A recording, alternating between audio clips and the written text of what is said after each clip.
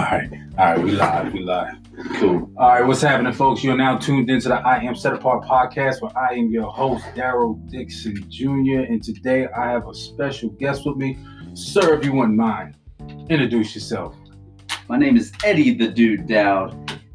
If you're looking to buy, sell, or invest in real estate, 410-588-6536. I don't know where to look. I'm used to looking at the camera. I don't know if I'm supposed to look at you. It's a conversation. It's wherever. All right. I feel uncomfortable not looking at the camera. But pleasure to be here. Yeah. Pleasure to have you, brother. Pleasure to have you. So for those who don't know, I've known Eddie probably on and off for about, I want to say a couple years.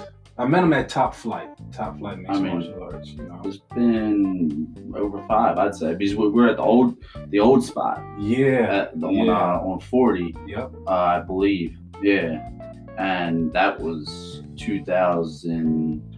I think we moved to the new spot in 2011, 2012. Right. So it was pre-2011. So really, we might have known each other for over 10 years. I was thinking like 5, 6, but really it's probably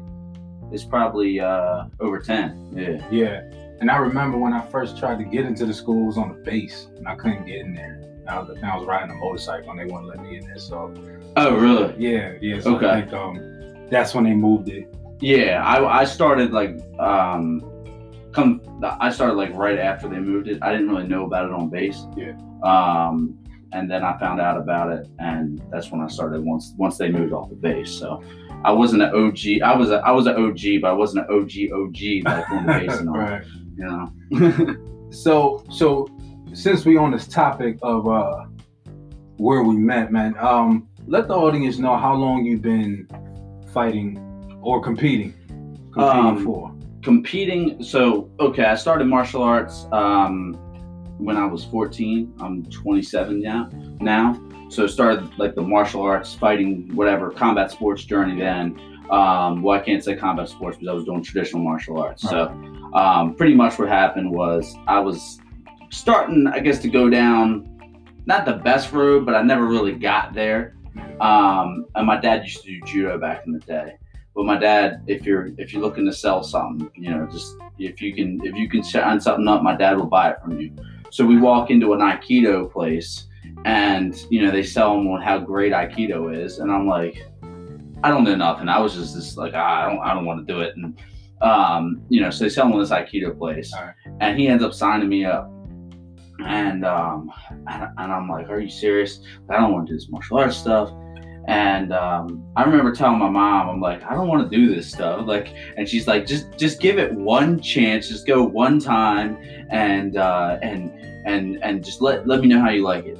I went one time and I was hooked, and I thought that was the greatest thing ever because you're 14, you're around grown men, whatever they tell you, that can be good or bad. You know, whatever a grown man tells you when you're that age, you're impressionable, and especially if I'm a little 14, I probably weigh 110 pounds. Yeah. So a grown man's gonna whatever, no matter what martial arts he's doing, whether it's something that works or not, he's gonna be able to have his way over on me. Right. So I was convinced, okay, Aikido's the greatest thing since sliced bread, and it can beat anybody. You know how these traditional martial arts senseis or masters or whatever you want to call them talk.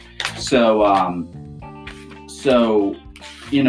that I was there, and I remember hearing about MMA.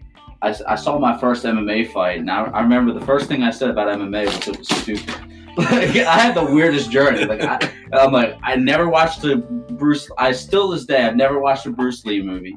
Like none. Oh man. Never watched a Bruce Lee movie. People are like, oh, you probably watched a lot of Bruce Lee. I'm like, eh. Like I think I had the weirdest way in because I didn't want to do martial arts. I got introduced to it. I was hooked the day one. I did watch because it was Aikido first.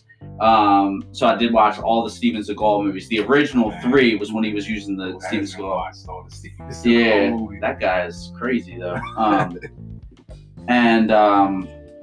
So yeah, I remember watching MMA for the first time. My brother-in-law had it on his TV, and I was like, this stuff's stupid. I Aikido would beat this. Uh-huh. So I was like, you know what? I want to do MMA because what I'm going to do is the way the Royce Gracie. I remember like one of the first ones I saw was UFC 1. I mean, obviously this is past UFC 1 because that was like around the time I was born. But one of the first ones I saw was that, so I knew who Royce Gracie was. So I was like, well, I'm going to be the Royce Gracie, but I'm going to do it with Aikido. Uh-huh. So I'm like, okay. Like, so, you know, so I was like, all right, I'm going to do that. And I'm like, I just got to learn a little bit of Aikido. I mean, I got to learn a little bit of these other things. So that way I just know what they're doing. I'll stop them and I'll wrist lock them and I'll be the best thing ever. And, you know, I remember like, they showed like a variation of an arm bar and I was like, okay, yeah, it was like not a arm bar that would even work. But yeah, so I was like, let me go wrestle, you know, so I went and got on the wrestling team at school. I ended up getting kicked out of that because I couldn't control my whatever you want to call it. So yeah, I was like, I'm going to go over here to this place called Top Flight. And I'm like, you know, that way I'm going to know what they're doing when they're doing this jiu-jitsu stuff, and the striking stuff. So that way I can stop it all and show them that Aikido is the best. Needless to say, once you do Brazilian Jiu-Jitsu for the first time or really wrestling with somebody that knows how to wrestle, you find out that your wrist lock stuff is not the thing that's going to work, and it's kind of crazy. So then I kind of just was at the gym, and then Brazilian Jiu-Jitsu, you know, kickboxing, boxing, all that, you know, and just over the course of time, just staying there. Ended up fighting, I think, my first fight in 2011 or 12. So I think it was 2012. Yeah, so it was like kickboxing, and I think I had my MMA one like after that, and kind of grew from there. Yeah. Okay. Mm-hmm. Your journey sounds a little similar to mine. Oh, really? I didn't know that. I knew that you did like taekwondo, but you were pretty competitive. Yeah, at a decent level with it. Right? Probably from like, give or take, age maybe 9 to maybe 16. I was, and my family was in it. Like my grandfather, my cousins, his daughters and sons, they was all in it. Yeah. So, you know, I naturally was in it, you know what I mean? And, you know, at first it started with, you know, keeping me out of trouble and stuff. And then I started competing in tournaments. And then I moved around a lot and started getting into, eventually started getting into kickboxing. Okay. Didn't really know too much about it. And I think the one thing that sucks, that if there's any aspiring fighters out there, I'll encourage you to get with a good gym. Get with some people that really have your best interest at heart, because you get in there and you could be doing a lot of fighting, making a lot of money for people while you're getting bruised up. And I know that's part of the game, but still, you can you gotta protect your well-being. You know, you gotta make sure that you're moving with the purpose with it. But needless to say, I did that for a little bit. I did one Golden Gloves tournament. A boxing? Yeah. Okay. And then I moved, and that's when I came up here to Top Flight. And I did mixed martial arts a little bit. I mean, I used to get upset when people would be like, Jiu-Jitsu is the best art out there. It's not, though. You know, and it's like, hold up. It's not. I'm calling you out, Jiu-Jitsu guys. That's the thing. That's the thing. Here's the thing, man. Like, Jiu-Jitsu guys got this ego because of Royce Gracie, and like Jiu-Jitsu fun. Like, apparently I'm good at Jiu-Jitsu. I don't know. You know, the Jiu-Jitsu guys always say, "Oh, you're a wrestler." I'm like, no, I got kicked off the wrestling team. Like because I punched a kid in the face. Don't tell anybody. When he was young. That was when I was young. I got a little bit more control, especially in real estate now. Like, if that guy was in real estate, that guy would be in jail right now. Because there's plenty of people that could catch these hands, you know. But yeah, he got hands, man. I watched the video. He got hands. Well, let the size fool you. Yeah. What was I gonna say though? Where was I at? Oh, okay, Jiu-Jitsu guys. So it's like Jiu-Jitsu, the people that Jiu-Jitsu is the greatest thing since sliced bread. Being an MMA fighter, I've been around high-level boxers, I've been around high-level wrestlers, kickboxers, Jiu-Jitsu guys, everybody, every facet that goes into MMA, I've been around these guys. So you go to the you know, pro boxer, you're like, oh, I do MMA. They're like, oh, that's cool, man. That's cool. I know I got, you know, boxing and all, but, you know, I couldn't handle, you know, I wouldn't want to get kicked in the leg. I know I couldn't handle that, or I couldn't handle these takedowns and stuff like that, right? So you go around the kickboxer, like, that's cool, man. You know, I know I got the kickboxing, but I wouldn't want to do any of that jiu-jitsu, none of that wrestling stuff. You go around I've been around D1 level wrestler guys that also, most jiu-jitsu guys, those guys that come in here and do 6 months of jiu-jitsu and probably smash you. Only if you're like really good at jiu-jitsu, because I'm really dissing jiu-jitsu today. I'm sorry. The thoughts and opinions of those do not podcast. Just want to put that disclaimer out. Although they should. So, but you know, I mean, D1 level guys, you know, they're like, all right, you know, yeah, I know I got the wrestling. I know a lot of MMA guys do wrestling, but I don't want to get hit in the head. But you go around a jiu-jitsu guy, and now, what is D1 level considered? Well, I mean, you know, like college, like D1. Gotcha, you know what I mean? okay. Somebody wrestled at a D1 school. Somebody wrestled at like Iowa. You know what I mean? Like Gotcha. the top. You know what I Okay, mean? Like okay. what's the welterweight champion's name? I wanted to say Israel Adesanya, but that's middleweight, and he's the striker. I'm thinking the Nigerian Nightmare. What's his name? I'm drawing a blank. Welterweight champion right now. You ain't staying up on it either, are you? Nah. Why are we not?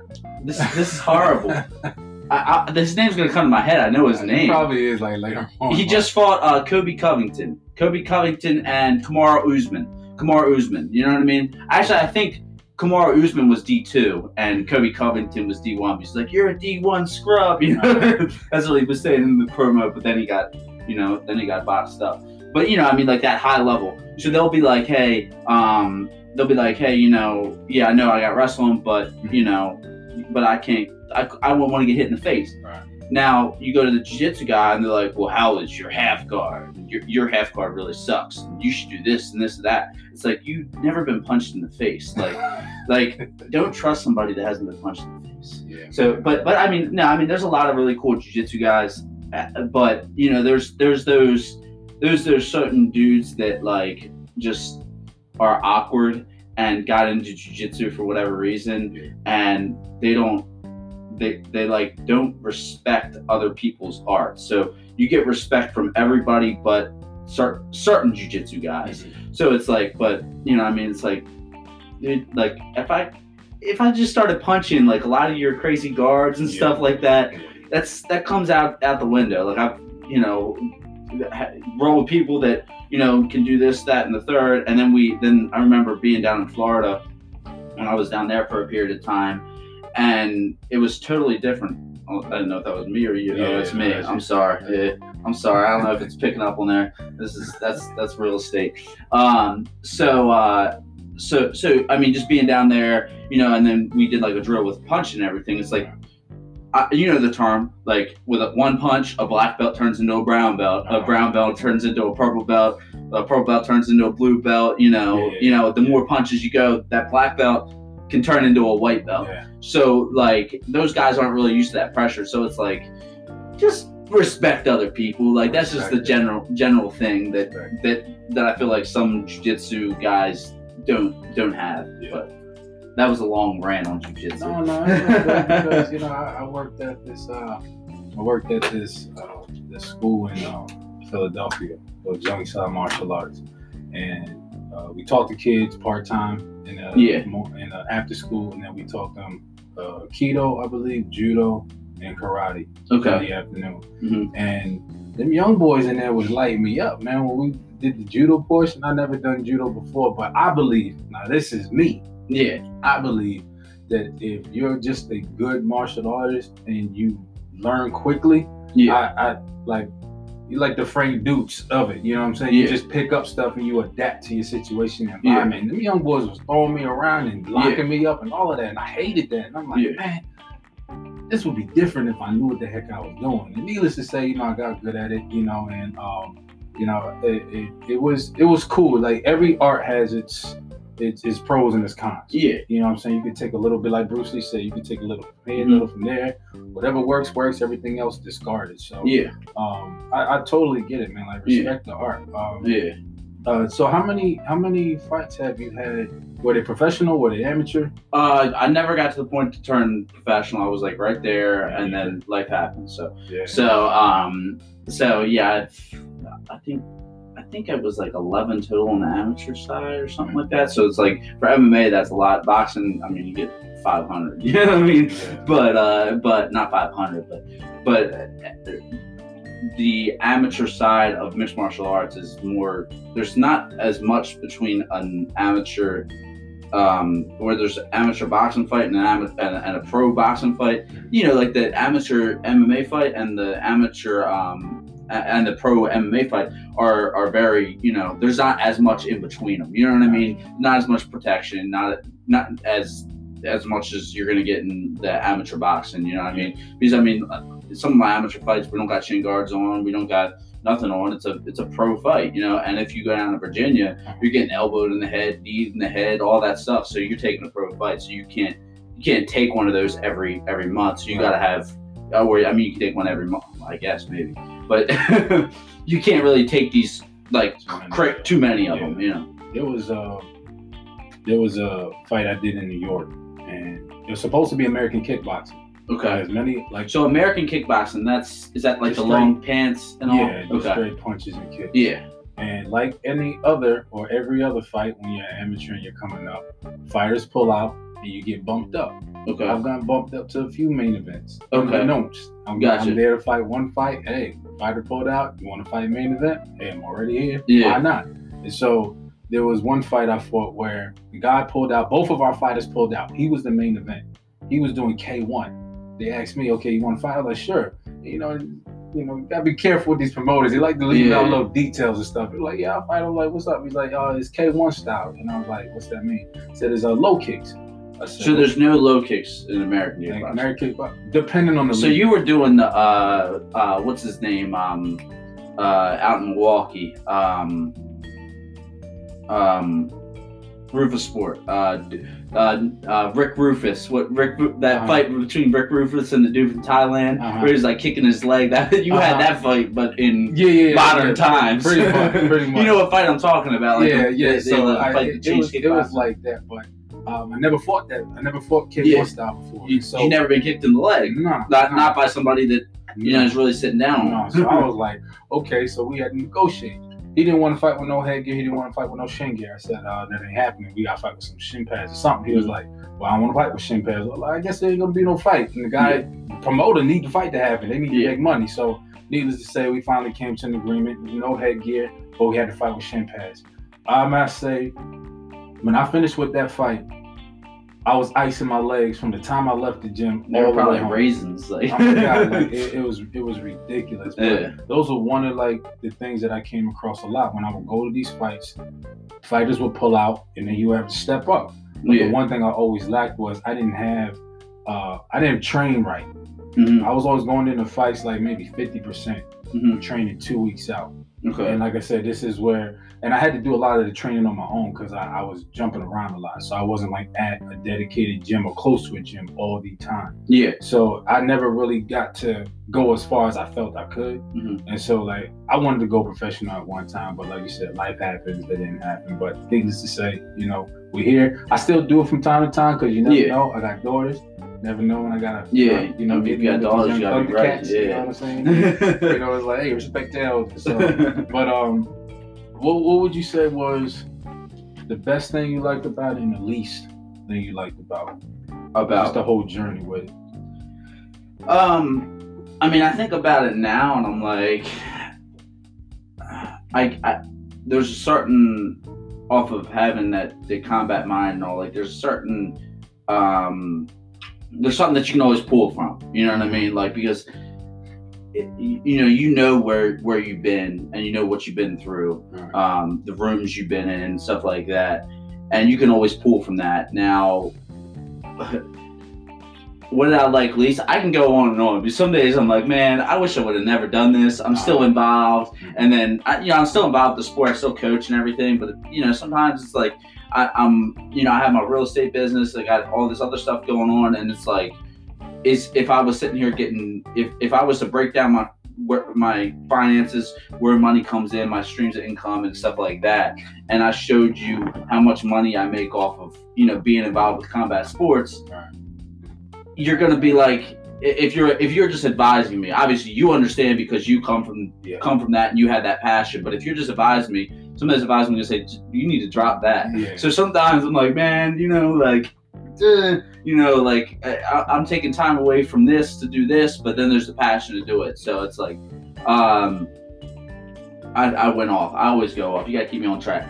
But so that was your I mean, my least favorite. I mean, I spent years just being dead broke, just to pursue it. So like I think about it now, and where I'm at now, but minus 5-10 years, if I would have been already involved in doing what I'm doing, or just doing something where I could be, you know what I mean? But I mean, at the same time, would I be there? I don't know, because I probably would have, when I was 21 or when I was 18, if I would have been in that environment, that I would have ended up being a product of the environment. And with every business and stuff like that, there's stuff that goes on, but being older, I can say that ain't me. I'm not doing that.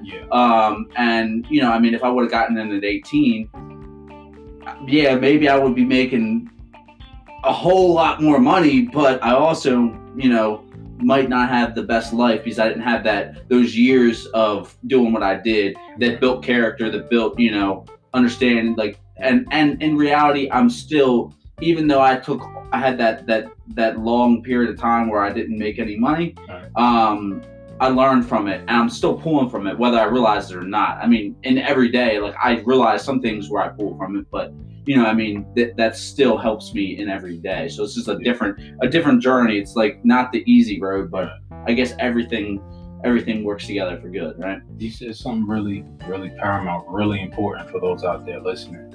You said you spent 5 long years. Longer than 5. Longer than 5. And from what I hear out here from aspiring entrepreneurs, business owners, or people who want to own businesses, I hear that a lot of people go for about a year or 2, maybe even 3 before they even see a profit. Yeah. And that passion, that grind is like, what are you in it for? Like, and you get to a point where there's certain things you're doing.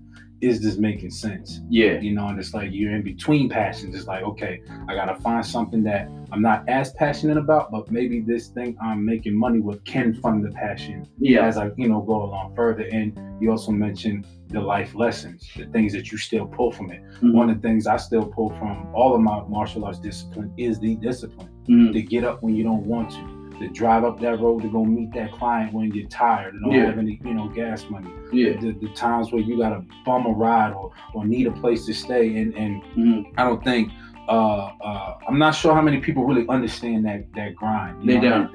And I just had that conversation with somebody else that was another realtor that I knew. And I was like, there's a certain level of people that are in this business that never experienced being broke. They never experienced anything like that. So they can't really pull from it. So what I'm trying to say is there's these coaches that, or these people that are in the business, but they never experienced that. So if I come from that, if I'm somebody that came from, a certain level, if you're not from that environment, it's hard for you to understand where I'm coming from.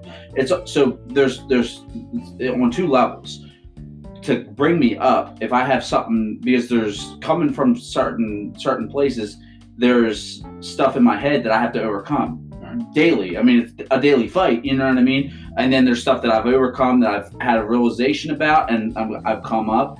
But if you never seen that, if you just grew up in the perfect household, if you just grew up, in the perfect environment, you don't know why is he, you know what I mean? You can identify that.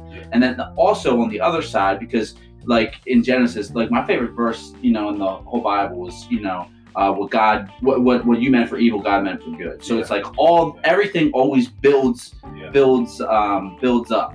And translates into something better. So like you can't pull, you can't use what I went through to get into the other level. So like I'll use I'll use, these experiences to push me to the other level. So like I'll, some of the places I'll go in my mind, I've gone so far into like mind games with myself that it's almost dangerous, especially when I was fighting and everything, that it's like, this is almost like, it's scary. So like I'll, whatever my numbers are. So it could be whatever my numbers are. Say I want to have, 10 deals under contract. If I get under 10 and I'm at 8, I'll look at that and I'll go, 8 is the brokest I've ever been, which is when I didn't want to eat. So I'm like remembering all that. I'm like, that's 8. That's where you're at. That's where you're at because of that. So I'm like pushing myself up. It's like, so in my head, I'm like looking at, I'm like, I got 8 deals on the board. Like I literally trick my mind and like, if I don't get an extra 2, I'm gonna starve. Like, how am I gonna pay my bills? And like, what are you talking about? You got 8 deals under contract. So like that can be healthy, it can be unhealthy. I still haven't, come with the thing. I mean, people are like, oh, you're stressing out, but I'm like, well, that stress produces movement, which gets me to the next level. So, I mean, I think that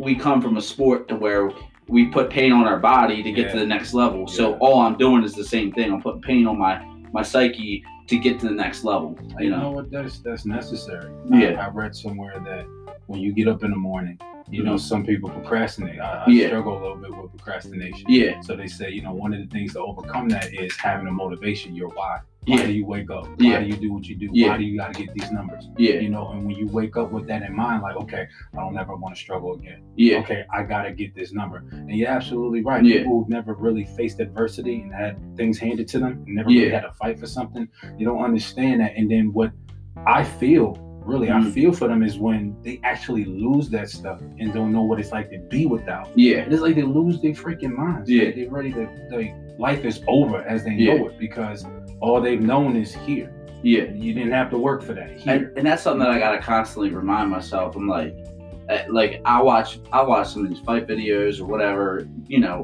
back in the day. I'm not somebody that sits back and watches that stuff. I'm like, because but like I'll see something that's older. And I've thought a couple times, like, man, if I had $300 in my bank account back then, I was rich.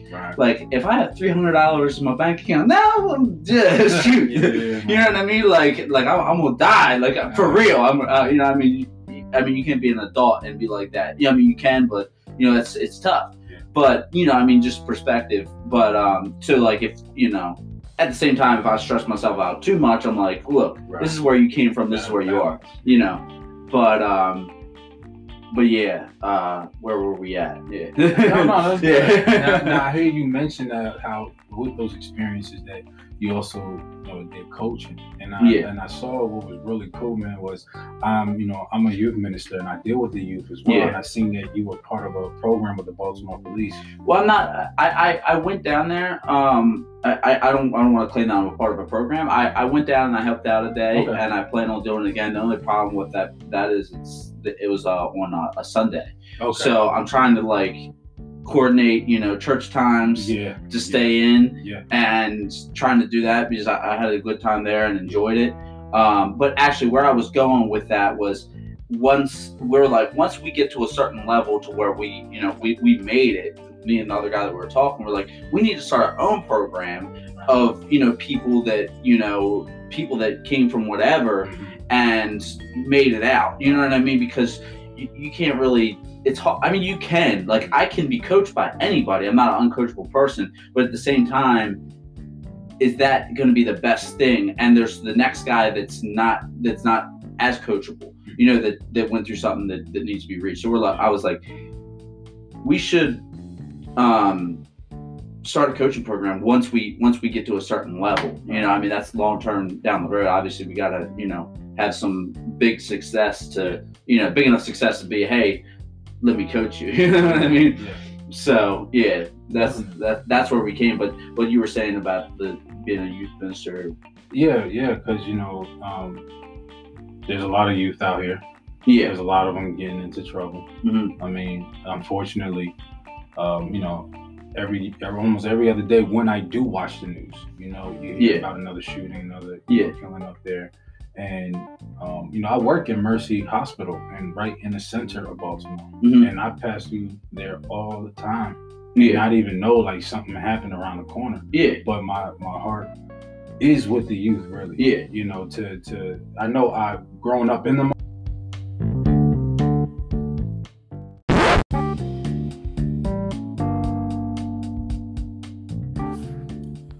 Hey, friends and family, my sincerest apologies. We were having some technical difficulties.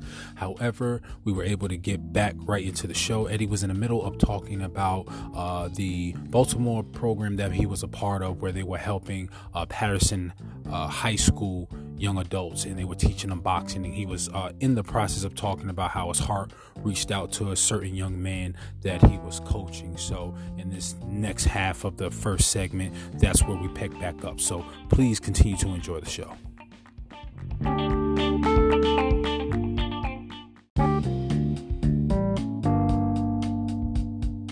know what I mean? And I identified that, and I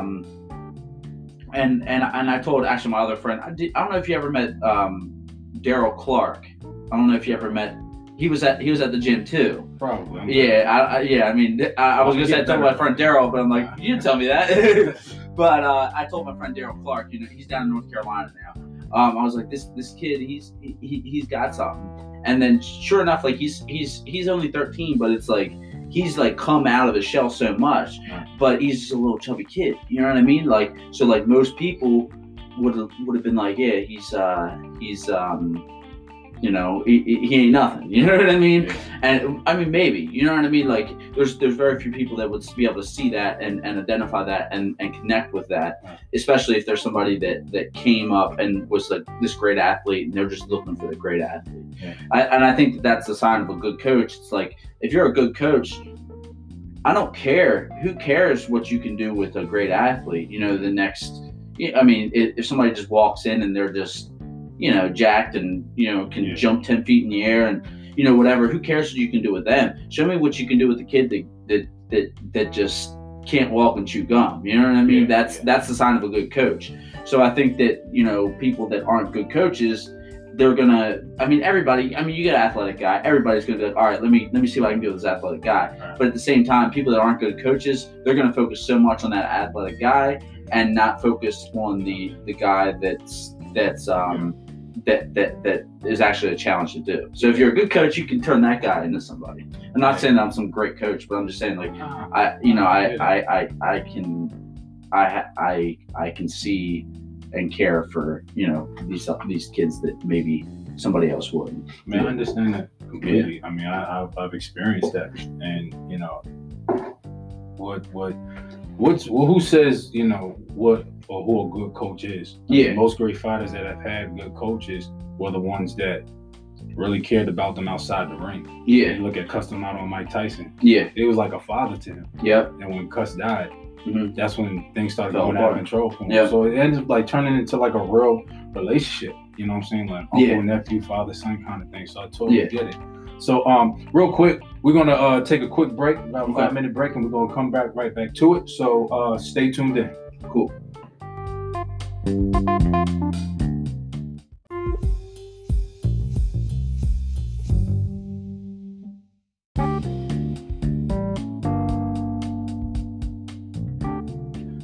All right, good folks. We are now back from our break. I'm here with Eddie, the Dude Dowd. Come on, give me the intro again, man. Eddie the Dude Dowd. If you're looking to buy, sell, or invest in real estate, let the dude fight for you by calling 410-588-6536. Here we go right there. You're going to have to give me that audio file. That way I can, that's like, especially with the professional mic. So, what's your go-to order at your favorite hometown restaurant? Go-to order at my favorite hometown restaurant. Here's the thing. You get every time you go. I'm not a man of favorites. I don't have a favorite color. I don't have a favorite type of food. I don't have a favorite restaurant.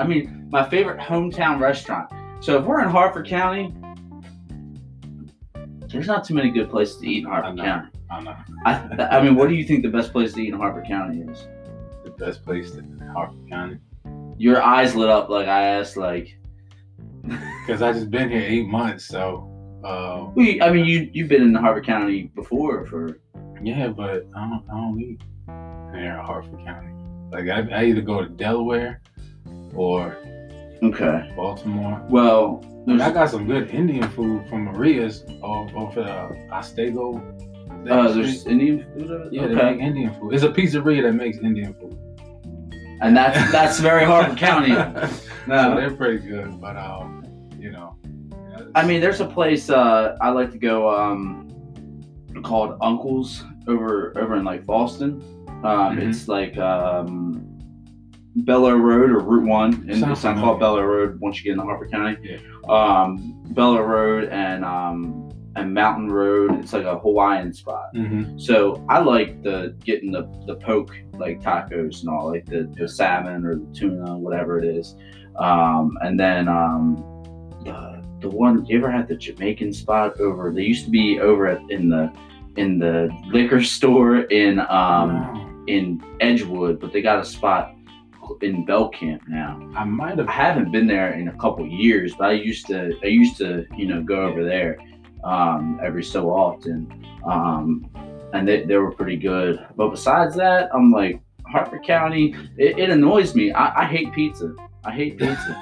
Like I don't hate it. Like every once in a while I want to have it, but like when I go somewhere and like, oh, we got pizza, and people are like, oh, pizza, I'm like, even as a kid, like I just like, I was never this kid that was crazy about pizza. I remember like you go to birthday parties or whatever, and they're like, oh, we got pizza, and the kids are like, pizza, and I'm like, why do we have to eat pizza every time? I don't know, man. Maybe it's a Ninja Turtles thing. It's not mine. I think so, and I was like, that was one thing that I was into too, and I wasn't down with the pizza though. All pizza isn't created equal. No, I mean there's some good pizza. I like some pizza sometimes, but even as a kid, like when you're just going to these little corner spots and getting these pizzas, it's like, I had a bad run in, but yeah. So how long have you been in real estate, and what type of real estate like these do? Okay, got you. So back in 2014 was when I read the book Rich Dad Poor Dad, right? Great book. Check it out. So read the book Rich Dad Poor Dad, knew who Robert Kiyosaki was, and I see a Facebook ad, come to Robert Kiyosaki's event. I'm like, okay, I'm definitely going to go to Robert Kiyosaki's event. It's free, free 2-hour event, whatever it was. And was it good? Well, here's the story. This is how I got into real estate, right? So it's a free 2-hour event, and I was like, I don't even know what it is. And actually, I think Ryan Stewman, he's a sales guy. I don't know if you know who that is. He's got a good podcast, the Hardcore Closer podcast. He has like the similar story on getting involved with real estate, I think. But I went to this just knowing who Robert Kiyosaki was, and knowing that, hey, this guy knows how to make money. So I'm like, I'm gonna go to it and see what they got to say. So they're talking about wholesaling. So they make it sound like it's so easy. Like, oh, all I did was drove around and I found this one property. He's like, oh, this property in my neighborhood that was just falling apart, and I found the owner, and put it under assignment, and then sold it for a fee. So with a wholesale contract, you have your house, it's beat up or whatever. You just want to get out of it. Let's say I offer you $100,000 for it, if it's or $80,000, whatever it is. Obviously you have to take into fact that the ARV, which is average repair value, and the cost of repairs, in what that is. So if I give it to you, and when I sign on the contract or assignee, I can then assign it to Joe, and I can put my fee on it for Joe. So that could be $1,000, that could be $10,000, that could be $100,000, depending on where it's at. So that's kind of what wholesaling is. And I mean, I'm going to most likely, you can wholesale, a house that's livable, but in most cases, the house is distressed and they need to sell. So anyway, found out about wholesaling. I hit up my man Josh Savage, who actually got me back into real estate. I was like, dude, you know about wholesaling? I think he was doing something with it before. He was like working for some guy and had him just running around doing all types of work for him. And we're like, oh, we're gonna start this wholesaling business, and you know, we didn't know what the heck we were doing. Like, so, yeah, we ended up. It was kind of like at that moment, if we would have gotten in front of the right people or the right way, like I wonder where we would be now. But you know, we didn't, and we were like, man, you know, like I don't know. We spent a lot, and we worked hard on it, but it was like working hard, but with no, just like in fighting, like you see guys that work hard but have no clue what they're doing. Yeah. So, yeah, we ended up getting out of it, you know, after just spinning our wheels and not really getting anywhere. We were like, and not having any direction either. It wasn't like we're at like a real estate office and there was people that are already successful. We knew no one that was successful. We were trying to do something that we really didn't know anything about. And yeah, those are two recipes to say, hey, you're not going to be doing this very long because, you know, it is what it is.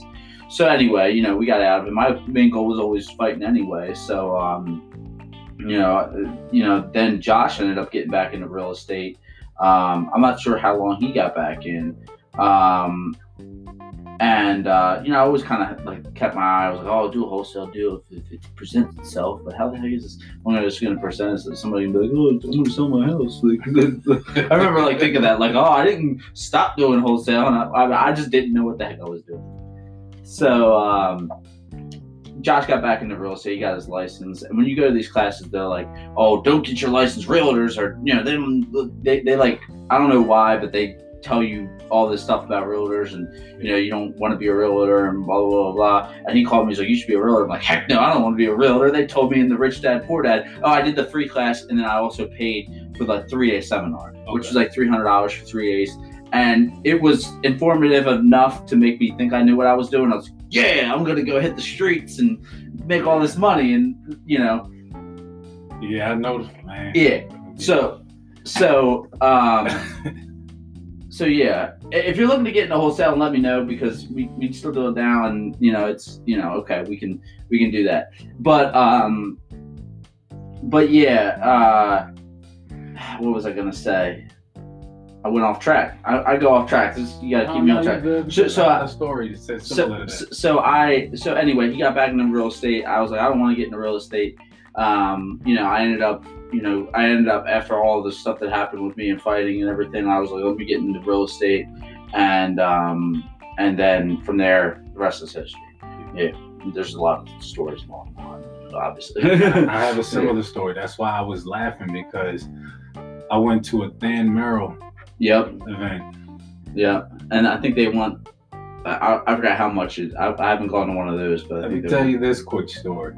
And this is how social media marketing works. They need to draw you in. So you go down on your page and you say, "Hey, free." Oh no, I'm sorry. Let me back this bus up. Do you remember the famous football player or the person that was on the Dance of the Stars? And now, successful real estate, blah, blah, blah. Come to their free seminar, totally free for 3 days. So we went down there in Baltimore. Now, they probably spent 2.5 days selling, just finessing. And that's what the 3-day event that I paid $300. Yeah. Well, I mean, there was information, but I mean, I didn't even know it. One thing I don't like is you spent 2.5 days there to be sold something on the last half of the day, to find out that I couldn't do it because you needed about $30K to enroll in their school. Yeah. And let me just say, this goes back to the part when we were talking about the coaching. A good coach,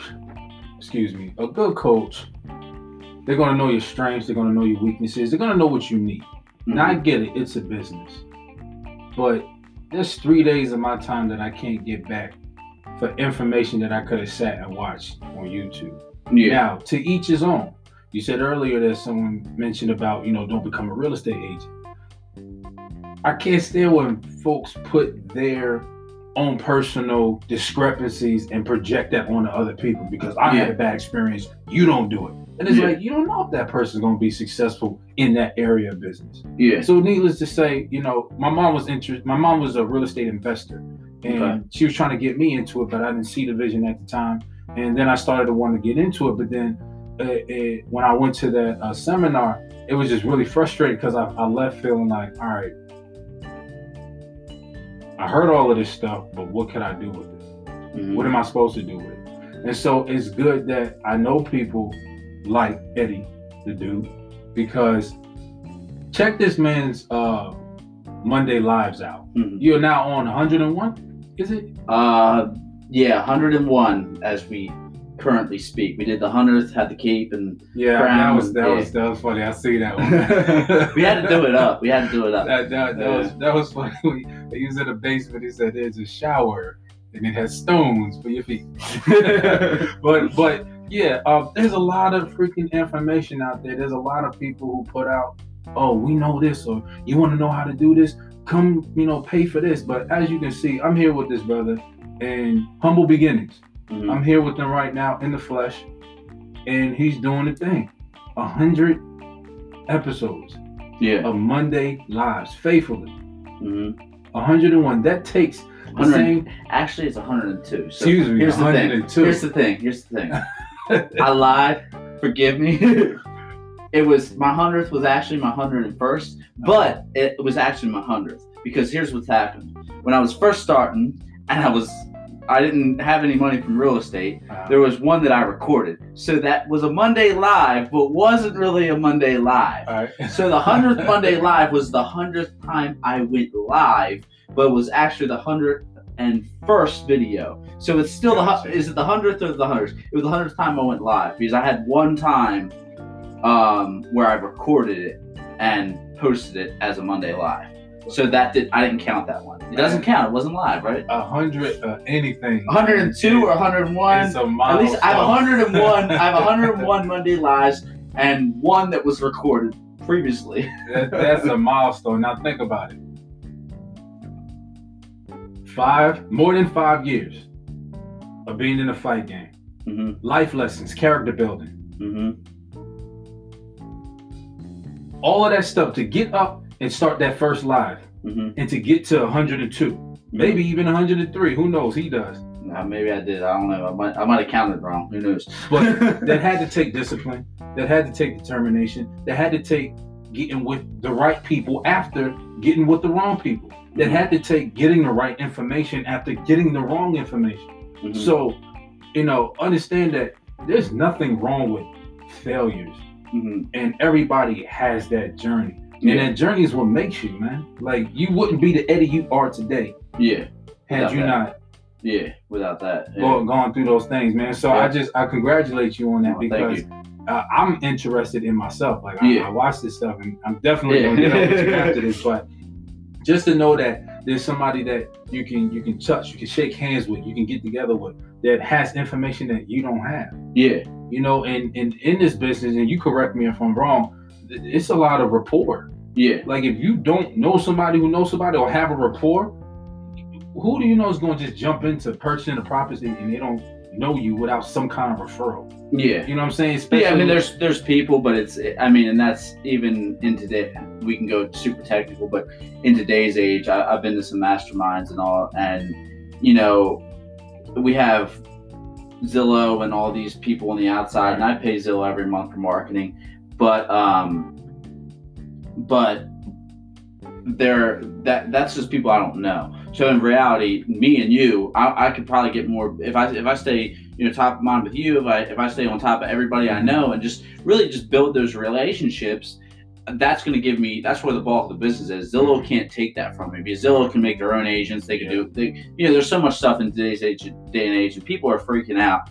But I mean, I don't think that the industry is going anywhere. But between personal relationships and all, they can't take that. So like you said, it's about building rapport. So yeah. And then my job is just to be cool with people, really. You know what I mean? Like, just, hey, what's up? How you doing? Be cool with people. Yep. That's the job. You mentioned earlier, I wanted you to touch on a little bit more. What did you wish you had known before you started real estate? Before I started real estate, I wish I would have known that I wouldn't have, came in month one and made a bunch of money. I wish I would have known that that it was going to take a little bit of time. But that's what everybody wish they would have known. You know what I mean? Yeah. In every business. Yeah. I mean, I thought that I didn't think that I was going to be making, I didn't think I was going to be making all this money at the gate, but I was like, I thought, I could one here, you know what I mean? I thought it was going to come along a little bit faster than it did. And that led me to not eating some days in the thick of it. Yeah. But hey, let's pause on that right there, because this is another thing when it comes to any business. How many times do you see a YouTube ad, an Instagram ad? Hey, you want to live the life of your dreams? Yeah. Hey, you tired of being poor? Yeah. You want to get these Ferraris and all this stuff that I have? Come on, and I'll show you how to make this amount of money in 3 to 6 months. And it doesn't really work that way. No, it doesn't. Like what? Like I want to ask those guys, okay, what do you have for the person that it takes a year to 2 years to make what you're talking about? Yeah. Like, even that, it's going to take more because it's building. You know what I mean? And it's like, am I where I want to be right now? No. Right. But when I look at it, where I'm at, is there any other way that I would have gotten where I'm at with, being somebody of my education, being somebody? No. Like, what's the opening job position that I could get? Even people that are more educated than me. You know what I mean? That's another thing. It's like, I went from being dead broke, and I was talking about this with one of my other buddies that came from the same thing. It's like I went from being dead broke to having a little something that was more than a good bit of other people have. Not bragging or anything, because there's people that's what I say. You can never brag. I've heard people sit there and brag, and talk about how much money they make, and you're like, dude, like, that's not that much money. You know what I mean? Yeah. Like, so like whether you make, 100,000, 200, 300, 400, if you make $1 million a year, there's always somebody that can laugh at you. But like, I forgot where I was going with it. I was saying, like, for me, it's like going from the worst of the barrel to being a little bit better. Yeah. I never saw the in between. So that's a struggle that I have, where I'm like, oh, you really are doing all right. Because it's like, that's where I want to be. I'm like, I'm not there. And then being around people that make a whole lot of money. Like, I'm at the number one office in Maryland, and some of these guys have been doing it for numerous years. Some of these guys have been doing it for generations and have built up teams around them. So it's like been pouring in for years. And I know people that are spending $60,000, I think, a month on marketing. So like, you know what I mean? Like, but I come from making $12,000 a year. You know what I mean? Oh, yeah. Just a couple years ago. So it's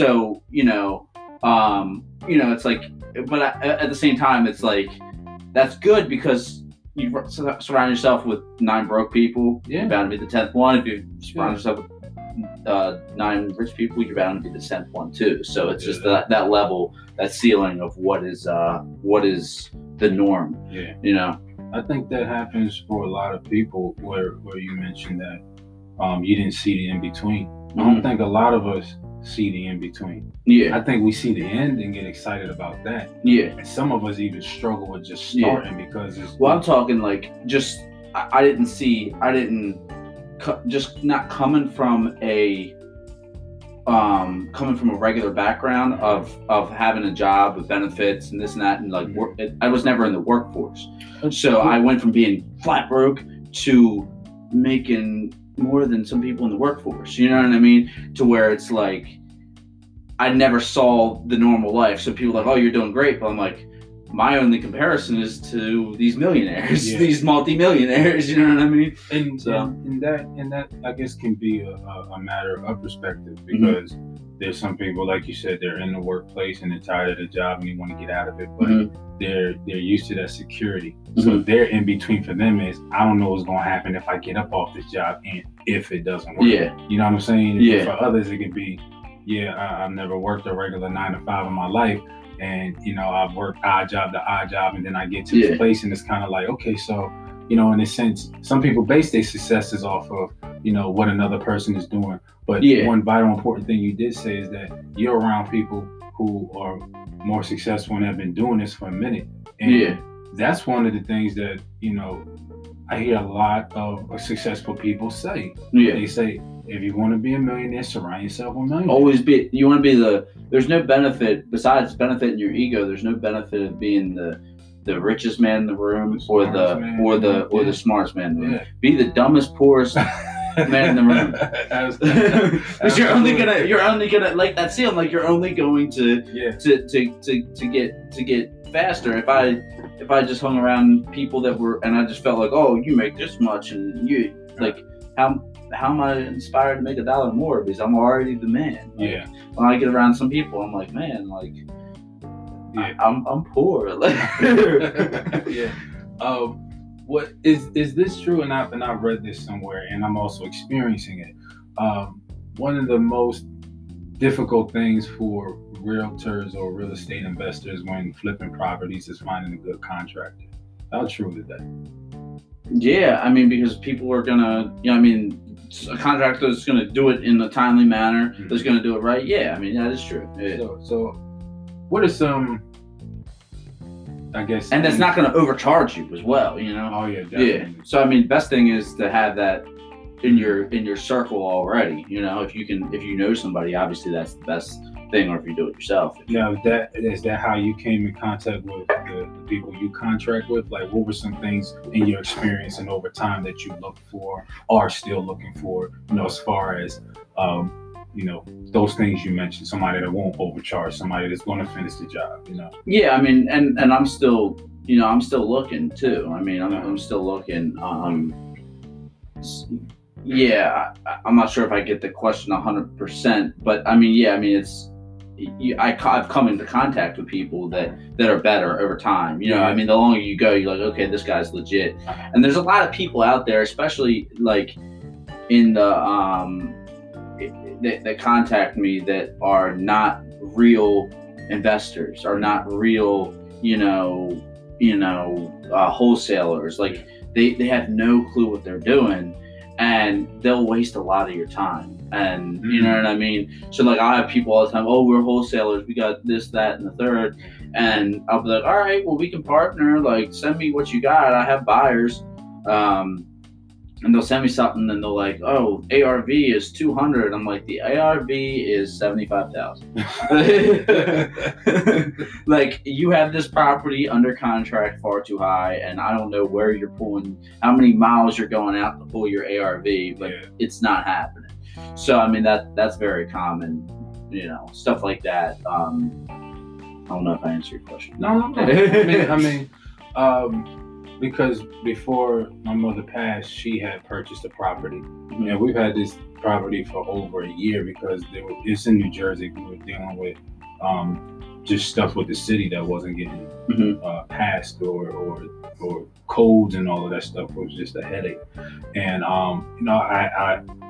I must admit, my sisters and I felt like we were being gypped, because the contract was it was in October. It was slated to be done end of December, beginning of January. This is 2020. That was 2018. Yeah. This is 2020 now. Yeah. You know what I'm saying? And the things that I wish I knew going into it is kind of like, okay, what should I have known going into this? Because this was a deal I inherited. This wasn't something that I was there for the beginning of. You know what I'm saying? So that's why I had asked that question. Because and thinking about it now, like now that I just started blurting off the mouth.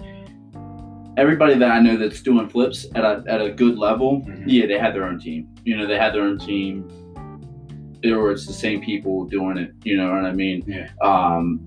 You're not gonna, if you really want to do it. Nobody that I know that's flipping properties over and over is doing it with a different guy. They know the guy. They're like, I know their guy. You know what I mean? Like, but that's their guy. Yeah. So like, I just know them because they're in the office. Talking to those people. Whatever. So the best way to do it is have your own guy. You know, establish that relationship just like anything else. You know, if I just call somebody, how do I know they're good? You know, same thing. Why is a referral powerful? You know, because okay, this guy, I know that he's good. If I'm just calling somebody, you know, off of the internet that I never heard speak and never heard anything, what's the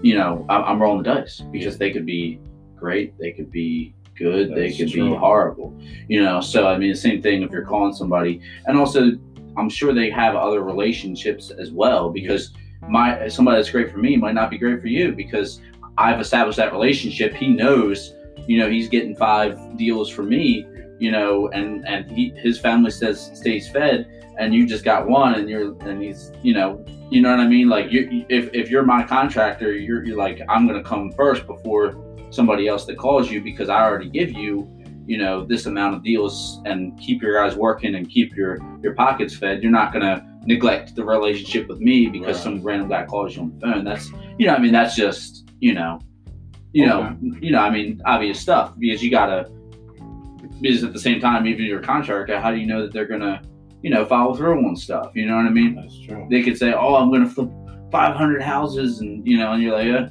I've heard that before.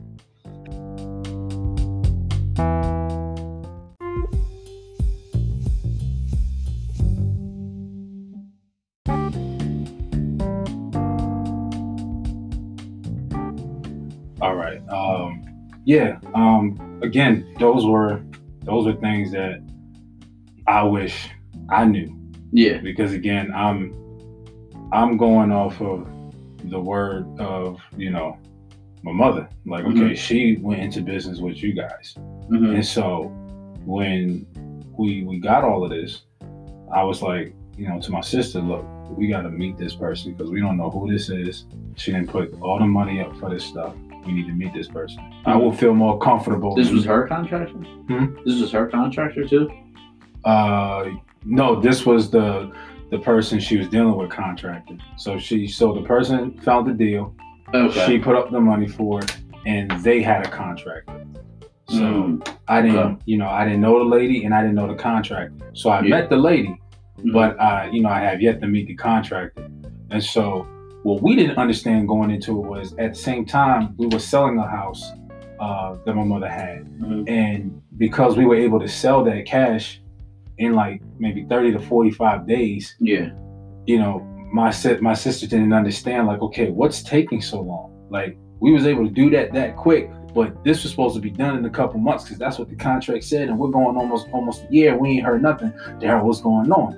And with the contractor. Yeah. You know what I'm saying? Because he was the one going up to City Hall. He was the one supposed to check in on things. And so I've had to even drive up, you know, inconvenience myself to drive up to New Jersey to find out what was going on. And I wasn't getting any headway. And needless to say, you know, we're getting somewhere. You know, I've developed some kind of rapport relationship with the lady. But, you know, as far as the contracting goes, or as far as the contractor is concerned, we had some concerns. Yeah. We were like, all this money is out there and no work is being done. What's happening? You know, and it's kind of left a little salty taste in my mouth. Like, do I really want to do this? Do I really want to stay into this? But it was definitely a learning lesson. Like, you know, that's why the questions I asked about the contract, and you just mentioned about the team, having the same people that you work with. Like, it doesn't really change too much, because now I know, okay, moving forward, I'm probably going to pull on you more. Like, okay, hey, you good? All right, we going to do this deal, or we going to do that? You know, I'm going to be like, hey, I don't know nothing. I'm a student here, you know? Okay. You know what I'm saying? So, what are some of the things that being in real estate has afforded you to do? Like, is there some things you're curious about? Like stuff that I'm able to do now that I wasn't able to do before? Yeah. Okay, well, I mean, travel's one. I mean, really just live life and to a normal person standards. I mean, like, I was sleeping on floors, like, you know, like, it was all a dream. You know, I listened to that song and I'm like, I remember, he's like, I used to eat sardines for dinner. I used to look at sardines and say they're too expensive for dinner. They're $1 a can. That's expensive because you got to eat you gotta eat like probably 3 cans of sardines. That's $3. Like, and then I mean, if I want eat sardines, you gotta kind of balance it. I probably want to do some rice too. So like that can be an expensive meal if you only got $12 in your bank account. Yeah. So yeah, it was all a dream. I used to read Realtor magazine, you know. Now, yeah, I mean, just live. You know, I mean, really, to be able to have a vehicle that from where I was to where I am, you know, just the blessings is, you know, being able to have a vehicle that runs, that isn't you know, is it going to get me there, here or there? And I mean, like, obviously, you know, I'm able to afford a lot more than that, but just where compared to where I was to where I am, like, just the bare necessities of life, you know, a vehicle, housing, you know, either sleeping on a floor, living, you know, with, I was living with my mother, my stepfather didn't like me, so I ended up living with my father. My father's crazy. My sister, this is all part of the story, but my sister got you know, had a situation. She got hit on by a dude, and that dude went to jail, and they were like, why don't you just go live with your sister? And then stuff got a little, you know, crazy there, just kind of being a babysitter, really. You know, I was in a negative situation that wasn't really going anywhere. And in reality, you know, to be honest, I always, by whatever situation I was in, I always was made to feel that I was a burden. I didn't realize it until once I started to get out of the situation. You know, before I had my own place, when I started making money off of real estate a little bit, you know, I was able to get out of negative situations. I was able to get into like a situation where I had a place with some friends. And I was able to, I traveled, I went somewhere and came back. And that's another thing. I traveled. I can tell you, I've traveled. I just got back from Dallas, a week or two ago, because Monday, it was 2 weeks ago, because Monday Live 101 was in Maryland. Monday Live 100 was in Maryland, it was in Canton. And then 101 was in Dallas. And then like probably 2 weeks, you know, I was down there. That was like for an event. Before that, 3 weeks before that, I was in Florida. I didn't go anywhere in December, and because I figured, this is a good networking time. You know, all these parties and everything. I'm not going to miss the time to meet people and potentially, you know, build, you know, business or whatever, meet people off of that. So I stayed in the state. November, I went to Florida. Vegas over the past year, went to New Orleans, Houston. So like I've traveled more in the past 12 months than I traveled, you know, in 12 years, you know, so, or really in my life, you know what I mean? So like just stuff like that. But, you know, I mean, being able to get out of negative situations, being able to get to where, I was at one point, once I got out of the negative situation, I was in, you know, room rent, like type of situation where with roommates, like my buddy, actually, you know, Eric, Eric Keller. So I used to live with him afterwards, and to be, I left, came back, and they're like, "Oh, we missed you while you were gone." And I was like, I started to cry almost. Like I started to tear up. I'm like, why am I tearing up? And I'm like, because I remember like, you missed me? Like, and I'm like, and they're like, yeah, we missed you, man. Like we didn't really know what to do because we're always like hanging out. And I'm like, what do you mean? They're like, because we're always hanging out. And I'm like, and I didn't realize until then, but like I always for years was made to feel like I was a burden to people. So like it's like, and that's like what I'm talking about when going back to, you know, coming from something, somebody might not understand that. So they're like, even to this day, something will happen, that happened. And I was like, and I never realized I was walking around on this earth for 20 something years, feeling like I was a burden to the world. So when somebody said that they missed me, that made me almost want to start to cry. And I'm like, why am I going to start? Why do I feel like I want to cry? Because I feel wanted. You know what I mean? So I'm like, that was a breakthrough right there. I was like, dang. And I remember sending them a text message. I'm like, you guys said you missed me, like, like, thank you. Used to this, man. But thank you. Yeah. Thank you. Like, I mean, I've heard it before, but the thing is to have the household say it. Like, I have a great relationship with my mother. I got a good relationship, like, with my niece. My father, yeah, he's a little out there, but you know, he's cool. You know, but I mean, yeah, I mean, but in reality, like, whether it was my father or whoever, you know, I mean, there was always somebody in the house that was like, this person might love me, but the other person's like, oh, you're lazy, you're pursuing fighting, you know, whatever. So it's like I was always made to feel like a burden, you know, by somebody in whatever situation I was in, and just kind of walked around like that, even if maybe they didn't feel like it, or it was just something that didn't break through until that moment.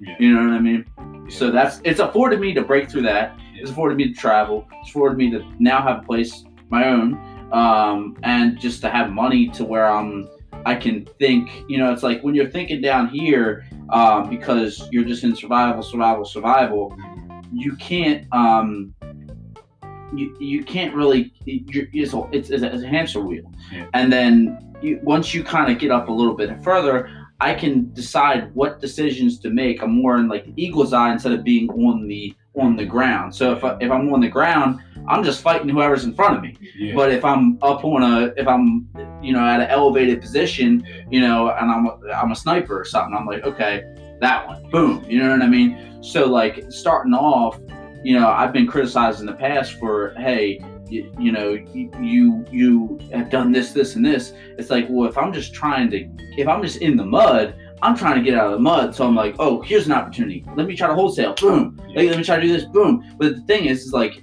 you can criticize me all you want, back then. But the thing was, I was just looking for a way out. So it's like, if you're in the corner, you gotta, if life's got you against the ropes and I'm on the corner and I'm here, like, I gotta get off the ropes. Yeah. But if I'm controlling, once I, you know, start to gain some ground, yeah. I can pick my shots. I can't be like, oh, I'm, you know, just swinging wild. You know, I'm not swinging wildly once I okay, I got control of this. Bop, you know, and I pick my shots. But if you're hurt, like, you got to do whatever it takes to not get taken out. Yeah. So, you know, it's like you get criticized for what you did when you were on the ropes, more so because, oh, you did this, you tried this, like you started all these things and didn't finish any of them. It's like, oh, you're, you know. But then once you get out of it, it's like, okay, now I'm here. Like, that's an opportunity. Stuff starts getting presented to you, like, no, not good. Yeah. Don't want. Okay, we'll take this. You know. and that's a lot to do with perspective, because you'll have people that aren't. You have people that aren't aspiring to do anything. Yeah. You have people that have been down so long, they don't know how to do anything but bring you down. Yeah. And it's like, if you're not where I want to be and you're criticizing, like, you're the same place where I'm at, you're criticizing me for just doing something. Yeah. It's like, I'm just trying something. Yeah. At that point, I'm like, there's got to be a way. Yeah. Yeah. You know, it's like, all right, look, man, you might be cool with being sick and tired, but I'm not cool with that. You know what I'm saying? It's like, hey, you want to come with me? I'll bring you with me. But if not, it's like, some people you got to leave and get there. Yeah. And then let them see, like, look. Yeah. Those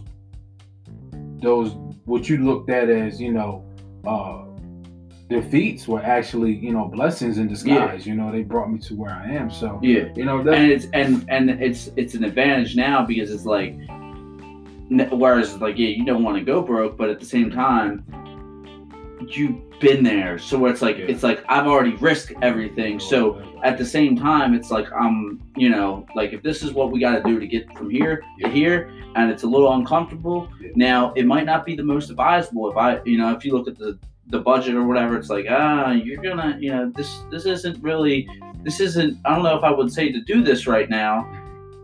I'm more apt to say, let's do it. I still have enough money to eat. Like, I can do this, and this. But, you know, whereas somebody else might be looking at, well, you know, if you do this, you won't be able to go on the vacations, this, that, and third. I'm like, I've told people, like, in situations like that, I'm like, well, if this is what it takes to get to the next level, I look at it like that's what I said. If investing this money, even if it's not advisable, even if it's like, all right, this is going to make stuff tight, but investing this money is going to make us get to the next level, and I'm not. I'm like, all right, if that's going to get to the next level, shoot, we'll eat peanut butter jelly sandwiches. If I got to put all that, and it's something that obviously it's a good decision, and we know that it's going to work. It's not just some like, some stupid thing. Yeah. But if it's like down pat, like this is going to work, and we analyze it, make sure it looks good, this is going to get us to the next level.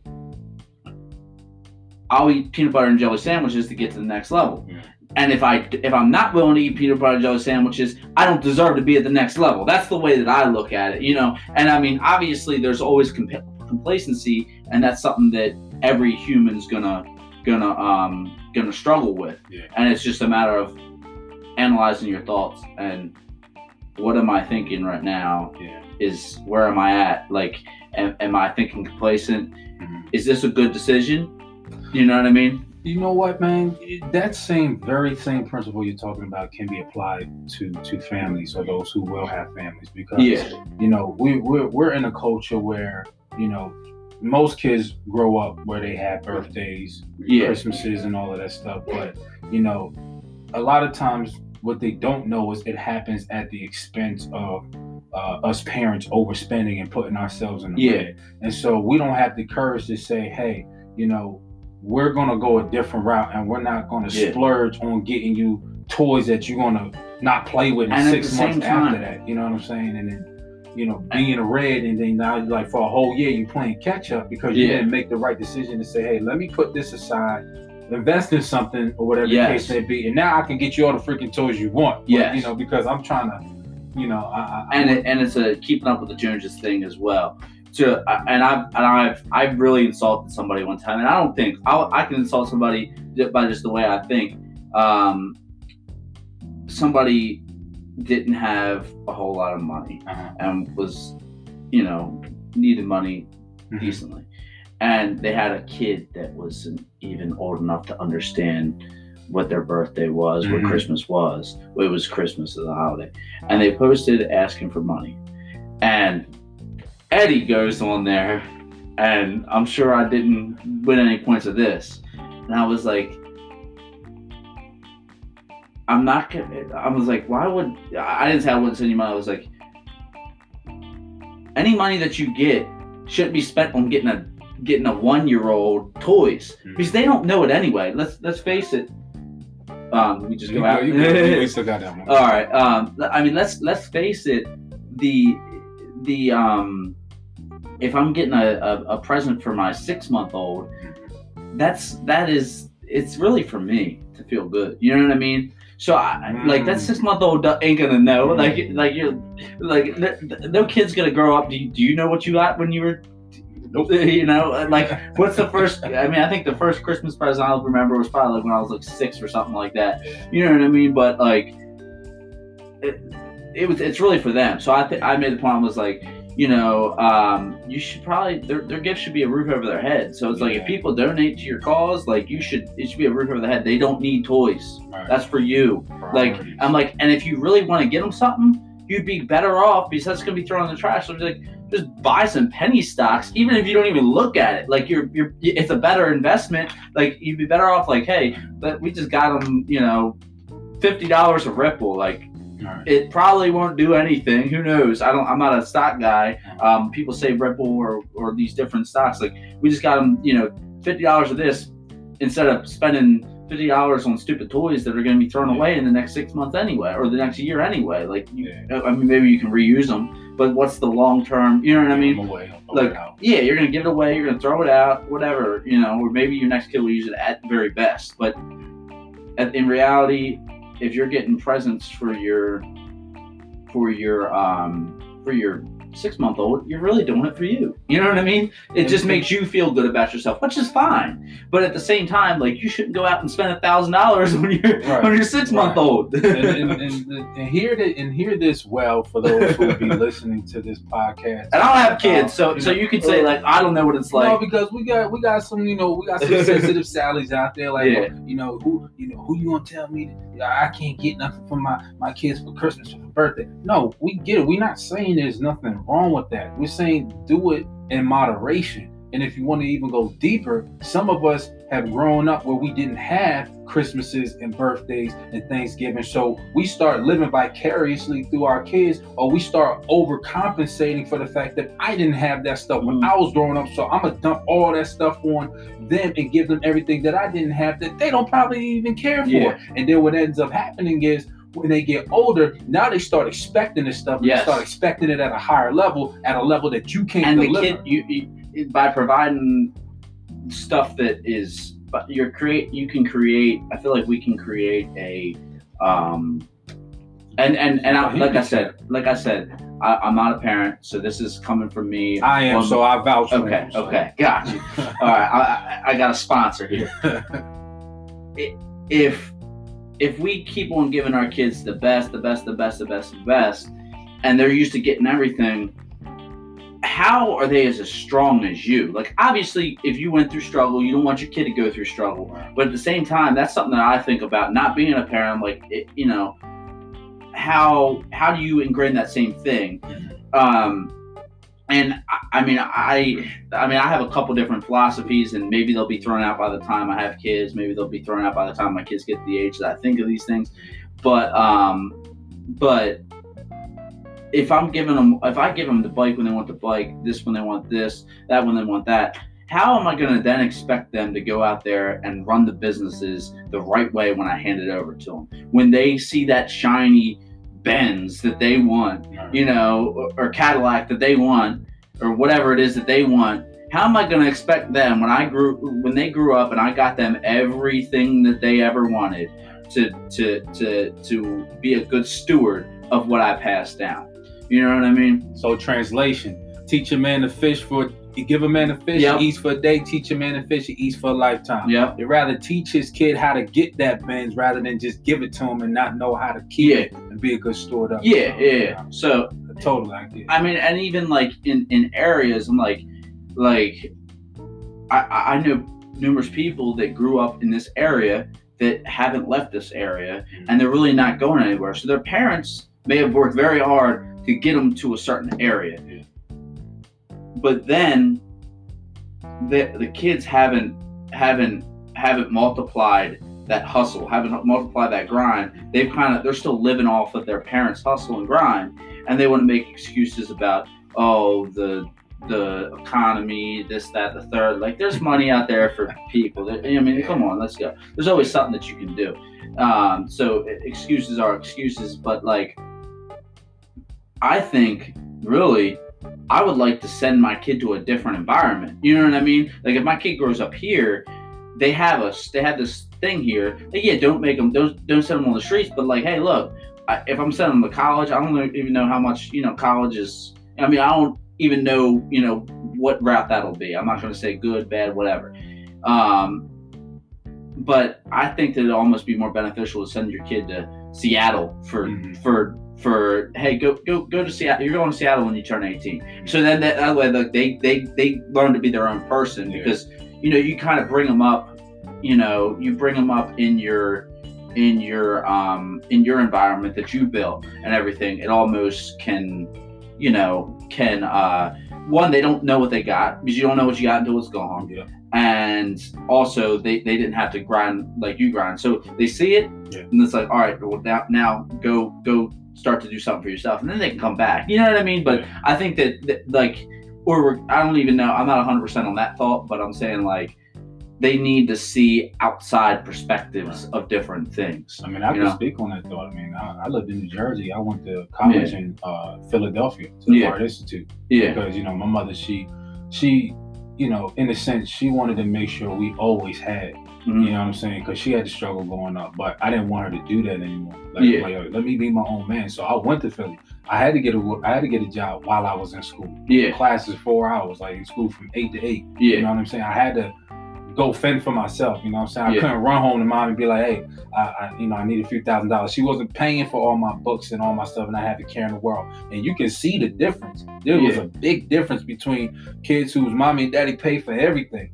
And they got everything. All they did was just sit around and play video games all day. Versus, I get out from class, man, I got to change and go run to work. And it was definitely a different perspective. It definitely taught you not just how to survive, but what responsibility is. For those who've grown up and parents was like, well, you won't understand until you get your own. Well, when you get out there and you're on your own, it's like, damn, that's real. Yeah. But man, I had it good when I was sitting in the house eating Cheerios and I ain't had to do nothing. Yeah. It's like, now you gotta work for that. Yeah. Now you gotta watch how you spend your money. Now you gotta get stuff like car insurance, because you gotta get point A to point B. And so I agree. I think that will be a really good experience. You know what I'm saying? So because I mean, there's people out here that got houses, and I mean, by all means, if you're looking to buy a house for your kid, hit up the dude. But I mean, there's plenty of people that got houses and their parents are paying for the house. You know what I mean? Yeah.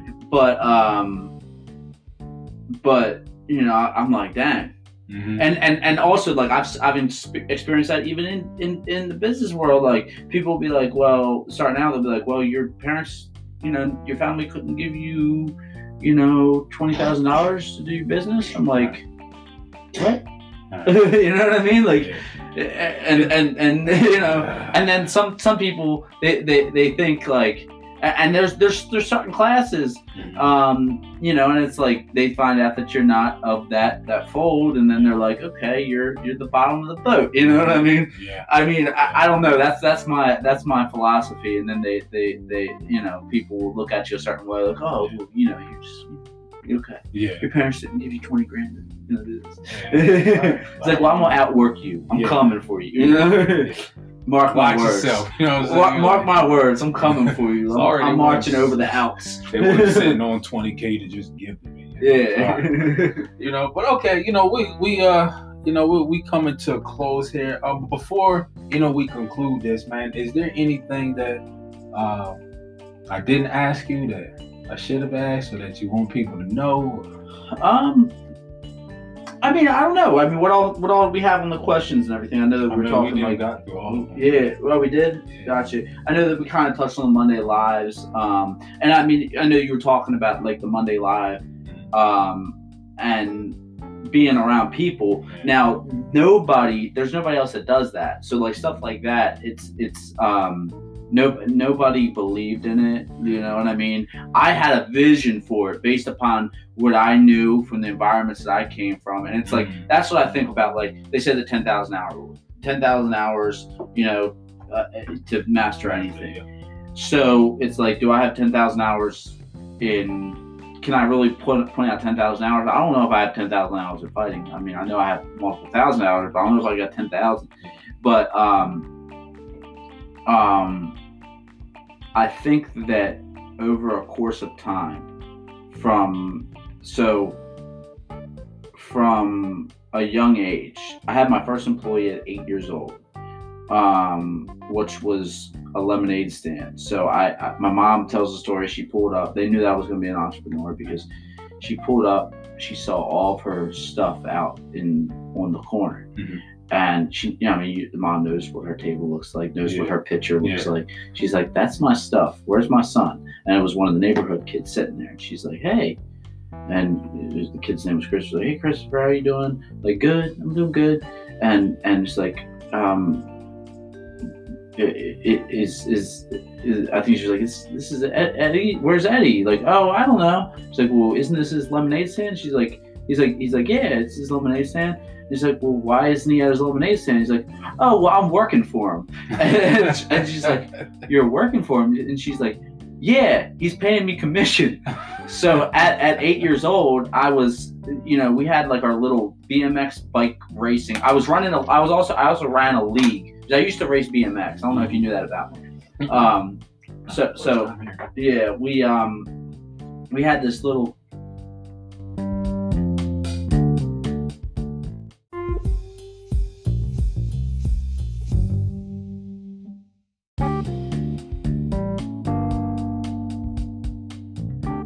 BMX bike go? Yeah. So we had this little like league. I used to race BMX, and a lot of what came into fighting came from that, because I pursued that at a young age. So from like 9 years old, whatever it was I was pursuing, I would go all in. And I mean, obviously it takes a little bit of time starting off with real estate. It's like, all right, you start off, and then like now I'm seeing even now, it's like I'm getting more and more, and it's more taking more time, like, and it's more of an obsession. It grows. But anyway, that's a whole different thing. I'm trying to get on this whole concept here. So I used to race BMX, and we made like a little league in the neighborhood. We had a ranking system, all this. I would like record it. I would like record the data of who's got this many points because they won this, and we'd set up like a schedule. So like we had that, and that was like, I wasn't making any money off it, but I was like managing that and like the track, and like you go here, we'd have like them working, like the kids would get together and we'd have a work day, and I'd be like, all right, you put the dirt here, like this, that, and the third, like. And then, so like, I think it, like, he was working the lemonade stand. I was like up at the track, like doing that. And then I'd come back at the end of the day and collect my money and give him his. So then always wanted to be an actor. Always want to be an actor. Still, I'm going to do it. You know, like, I mean, I guess technically I have been, in the past. Like I've done some little projects and all, but, nothing like big. So, you know, I get to like 12 years old. That's, you know, I was like, you know what I can do? Like, I wanted to do music, whatever. And I'm like, oh, let me just do rap. You know what I mean? Because like, it's not like we don't need like instruments. Like we can get the beats and we can record it. So like we could do that a little bit easier because I can just get like instrumentals and then record it. So I like started like finding kids in the school that like said that they wanted to rap, and probably there's somewhere out there, there's a horrible mixtape where I sound like a mouse. And you know, I was like, all right, well, I'll get everybody and I'll create my own label. So it's like, and then I was also like, I was first one to get onto like LimeWire. So I started download. I would look up, hey, here's what I wasn't. There were some other kids that would do it, but they would just be focused on their favorite genre. I was like, I don't care what my favorite genre is. What do the people listen to? So I would go and look at the top 20s. This was in like. You know, I was young. I was in middle school or high school, early high school, because that business went out when everybody called on to LimeWire in high school. So like I would I would look up the top charts of what people listen to country like, what people listen to rock like, all this stuff. And I would look at the track list, and I would go on LimeWire and I would look up the tracks. I would download the whole CD, and I would burn the CDs, and I'd have them ready. So when I came up to you, I would lead generate, and I would say, hey man, what's your name? You know, what type of music do you listen to? Oh, you listen to country music. Do you like this guy? They're like, oh yeah, I like him. I'm like, you got a new CD? Like, no, man, I really want to get it. I'm like, I got it for $5. You know what I mean? So I at that young age, like I wasn't thinking, I was like, it might not be for me. Whereas these other kids were like, oh, I'm just gonna sell rap music. So like it was like that. Then like later on in high school, I was like, I got a lot of like, I was like, I want to make a movie. And what's the easiest movie to make? Just like how I can record rap music if I just got a beat and just record lyrics. I don't need a band. I don't need a big production if I can record something like Jackass. So I can get people around me to do stupid stuff. People already want to do stupid stuff. So we came up with this thing called Donkey Dudes. So yeah, we filmed that. That was when I was like 16. We did the first one, and it was just doing a little stupid stuff. And we ended up doing like one of the kids' moms I knew liked it, and she like helped us put together like a little premiere thing. We did a premiere. We made a second one. By the time the second one came out, that second one was actually pretty decent. Donkey Dudes 2. I mean, it was decent, but it wasn't great. By that time that one got released, I was like not even motivated to do it. But getting into fighting and everything, that's like the interviews that I did in fighting. I'm always like thinking like the next thing. I'm like, well, you can be a great fighter, but if you're not entertaining, how are you going to get to the next level? And I'm like thinking like, well, if I do a great interview, I'm opening other areas of opportunity. Like, okay, he interviews good. Maybe I get approached. I can put that into my acting reel and get approached by acting people. I could potentially swing it like, hey, I want to do pro wrestling. I'd be like, I want to do promos for stuff. So it's like everything that I've done and all the training comes in to that 10,000 hours. Like I have 10,000 hours of something, of a bunch of stuff from the time I was, or more than 10,000 from the time I was, 8 years old, having my first lemonade stand and all these different things, a promotion, fight, and all this different stuff. It's all kind of made a unique me, which you see in Monday Live, which comes through. And now because of all that stuff before, when I first came in and the people that they had to coach you, to start at the brokerage, I was telling them what I was doing. They're like, okay, nobody got it. And then now they see it. But, it's so different. How are you going to get it? But what that allows me to do is, real estate is a very awkward thing with most agents. They tell you, well, just go to your friends. It's like, hey, how you doing? Oh, do you happen to know anybody that might be looking to buy or sell? And, they start running away from realtors, like people run away from, people knocking on their door trying to convert them to a religion. You know what I mean? Yeah. So this allows me, I wouldn't be surprised if I were in Harford County, so a lot of people know me. I wouldn't be surprised if I go stop at a grocery store or a restaurant once I leave out of here and somebody's like, hey, the dude, like saw that house. Now people come up to me and approach me because of these Monday Lives and the way that everything. That's what sets me apart. But that came from all these different things, all these different things. Mostly came from fighting. But before that, if it wasn't for fighting, I wouldn't have had the business. Before fighting the other stuff, I wouldn't have had the business mind. If it wasn't for bike racing, I wouldn't have had the drive. You know what I mean? All this stuff compounded and somehow like sprouted. And somebody before that would have been like, what is this guy? He's like this, that, and the third. I mean, we didn't even go into other areas of stuff that I've done, but like it somehow it all that cocoon kind of hatched. Maybe it hasn't yet. Maybe I'm still crazy and we don't even know what's yet to come. But I know that for a fact everything has all come together to be good, to be profitable, to be something good. Yeah. So that's like whatever course you're on, wherever you're at, there's not a piece, there's not a day, there's not a second that's not going to be used someday. Now you might not see it tomorrow, but you're going to see it someday. I guess that's the lesson in certain things in my life. Yeah. That's cool, man. And that's the whole part of this podcast. That's why it's called I Am Set Apart. This man just explained and broke down what sets him apart for what it is that he's called to do in his life. And so I just want to applaud you, brother. Well, thank you. Thank you for coming out, man. Thanks for having me. This podcast, yeah, it's good seeing you again. Once again, man, let them know where they can find you, brother. They looking. Eddie Dowd, EDDIEDOUD. The last name is Dowd. Now, the last name is Dude for most people, it seems to be.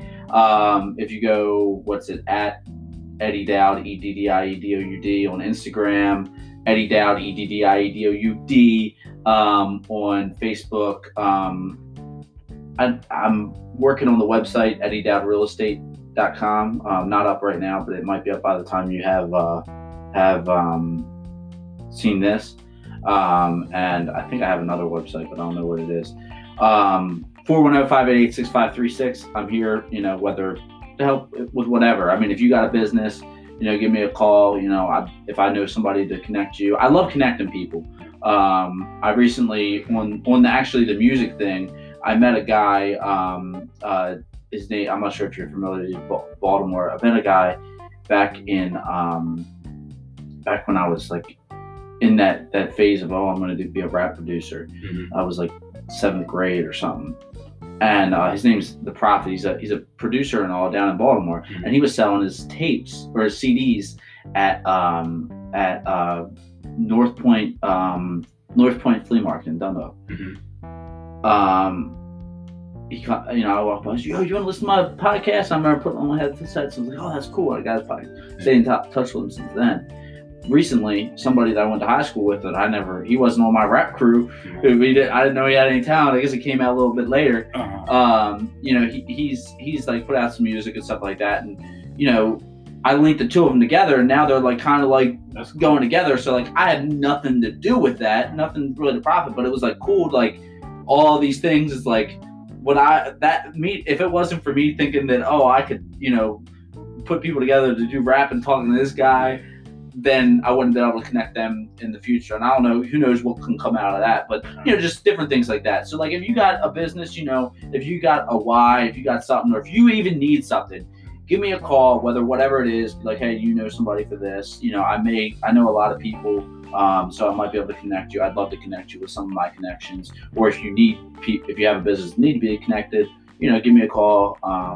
Just call and we'll talk. And how can I help you? How can you help me? And that's how the world goes around. That's how this business goes around. We're in the people business. We're not in the real estate business. We're in the people business. How can I make your life better? Give me a call, 410-588-6536, and let the dude fight for you. There you go, and there you have it. This is Daryl Dixon Jr. You are now tuned into the I Am Set Apart podcast. If you're looking for the merch and interested, please visit sadoapparel.com. That's SADO apparel.com. You will also find my Instagram at Sado Apparel. You can click the link in the bio for the podcast. They are free to download. If you like, subscribe, comment, and share. And until then, make the most of every opportunity. Make it a great day and try to add value to somebody else's life.